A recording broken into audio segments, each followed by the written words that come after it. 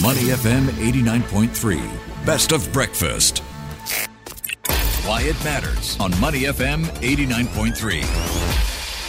You're listening to Money FM 89.3. I'm Rachel Kelly with Linley Fu, turning our attention now to what's happening domestically in today's segment.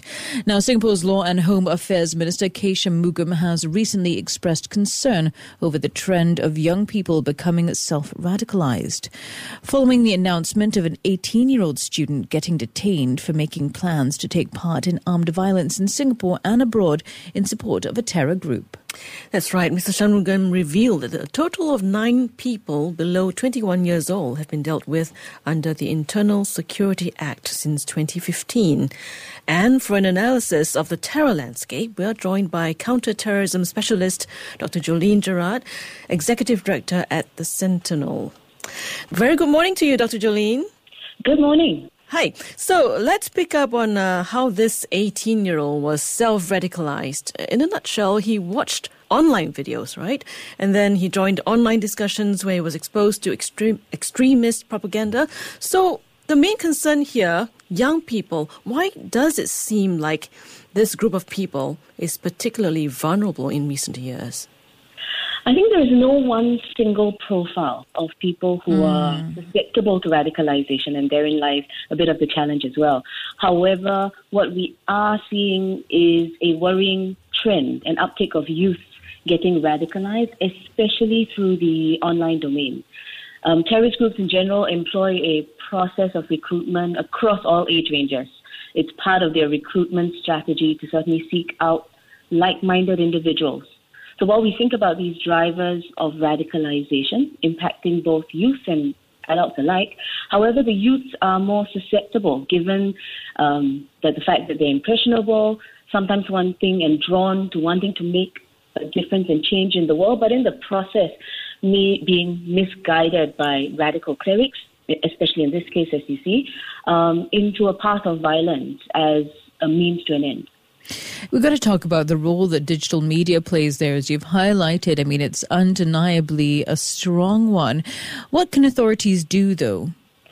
So when we think about self-radicalization, certainly an element that we think about is the extremist material that we consume. So the role of the digital media becomes especially more pronounced in discussions today.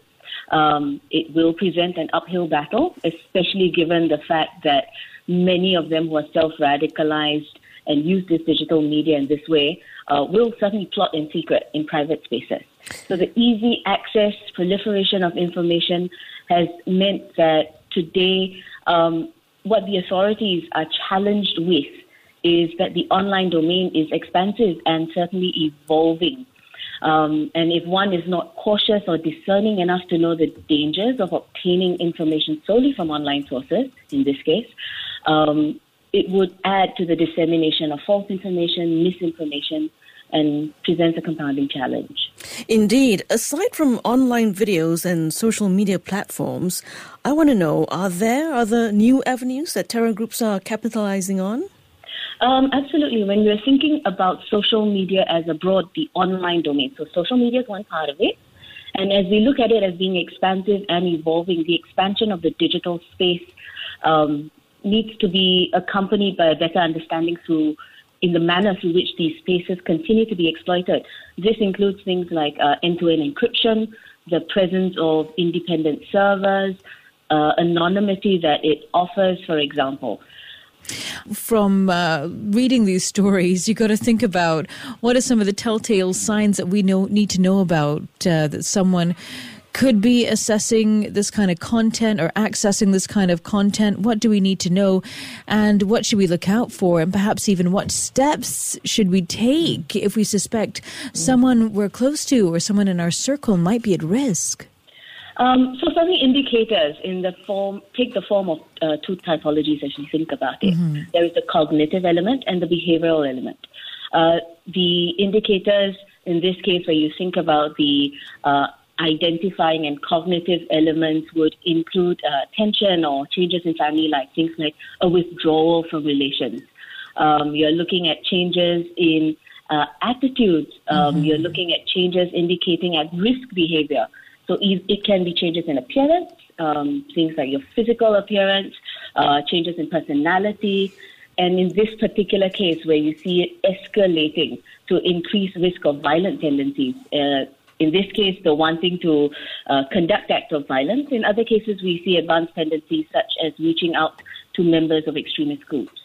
And looking at the terror landscape from a broader view, in his latest trip to Japan, NATO Secretary General Jens Stoltenberg has actually highlighted terrorism as one of the rising threats to watch out for. How much of this can be attributed to geopolitical tensions that we're seeing globally?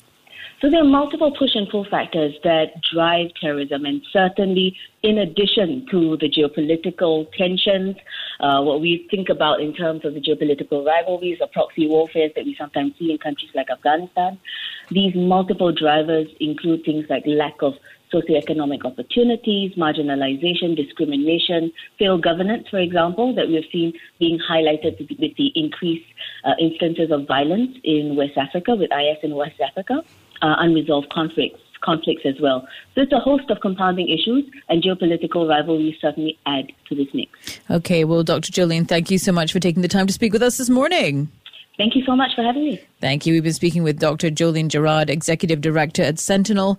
You're listening to Money FM 89.3. To listen to more great interviews, download our podcasts at moneyfm893.sg or download our audio app. That's AWEDIO.